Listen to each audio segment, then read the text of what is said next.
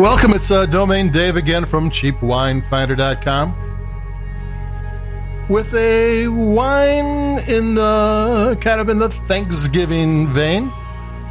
What do I got here? Let me grab the bottle. I should remember. I just wrote an article about it, but it's the Heartleaf Rosé wine from California, a vintage 2020 from Trader Joe's. It's one of the few new wines in Trader Joe's. The whole on-time delivery thing isn't on time anymore, so we got to take what we can get sometimes. And this is a rosé from a wine specialty producer, where he makes store brands and for restaurants, and they've done other wines for Trader Joe's, and they're out in Napa Valley, and it's a winemaker who knows people, and he comes up with grapes, and he makes wine, and usually they're pretty good. I put a link in the review on the cheapwinefinder.com where you can find out who made it. Not that you'll know, because it's a inside thing. It's a store brand maker. But I'm going to take a sip.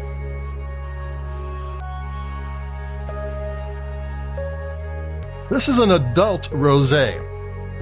It's not, sometimes they're all kind of cheery and sweet and everything. This one is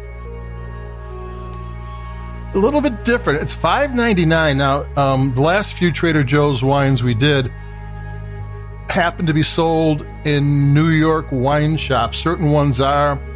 Not all of them. I don't really know why yet.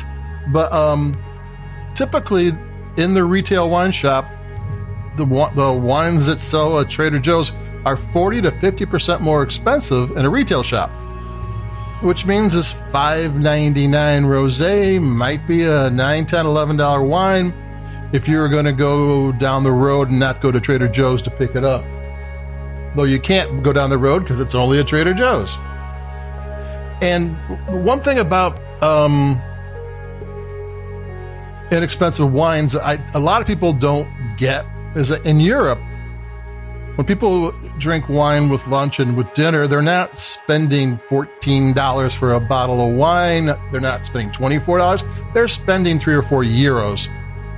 What this is they're drinking the equivalent of this $5.99 California rosé every day, and they like their wines. You don't need to spend a fortune, and this wine is kind of made. It's got good structure.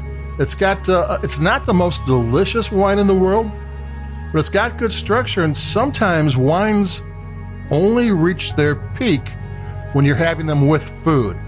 I mean, if they're too sweet, too flavorful, sometimes you lose that when you start, you pair it with something, you kind of not get it. And some of these wines that are a little harder edged just are perfectly balanced when you eat a bite of something and wash it down. It's one of the odd things about wine. Certain wines for certain times. California wines are usually drink them up and don't worry about the food. If you have food, good. But if you don't, probably it's going to happen more often. Where European wines, they kind of figure you're going to have something to eat. They have another sip. I mean, I said it's not like delicious, but that's not saying it doesn't taste good.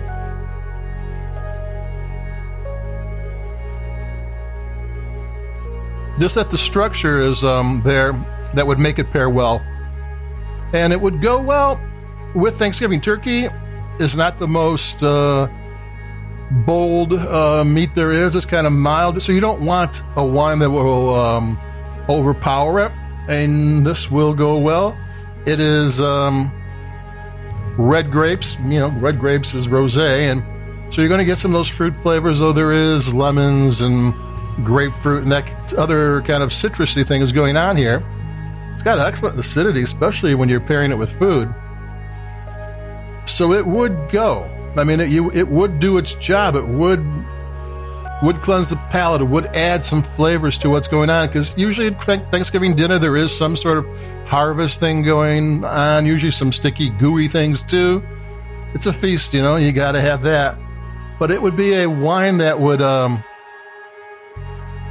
cleanse the palate, kind of enhance what's going on and not overpower anything. It's not going to be, it's going to complement the meal, not be the highlight of the meal.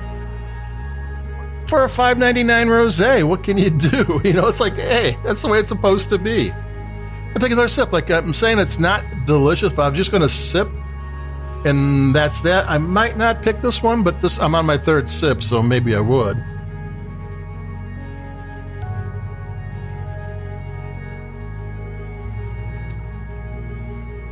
Yeah, it's well made. It's got good structure. It hits the mouth right.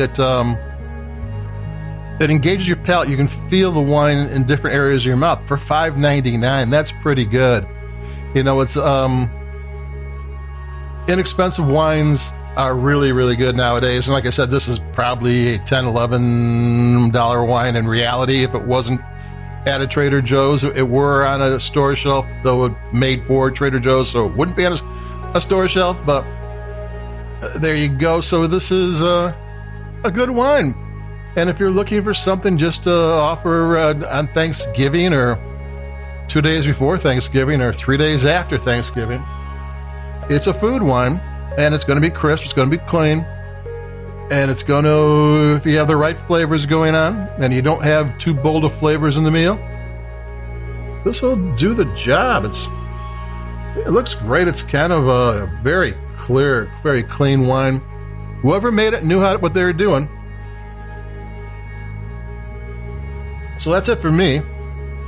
It's a $5.99 rosé that is adult, and it pairs with food. It's like, what else can you ask for? Let's see what else we got. A couple coming up. I'm going to have affordable luxury wine and another not too inexpensive, but not too expensive Pinot Noir. And see, like us where you like your podcasts. And I'll be talking to everybody. Keep it cheap. Stay safe. Stay healthy. And I'll be talking to you. Bye-bye.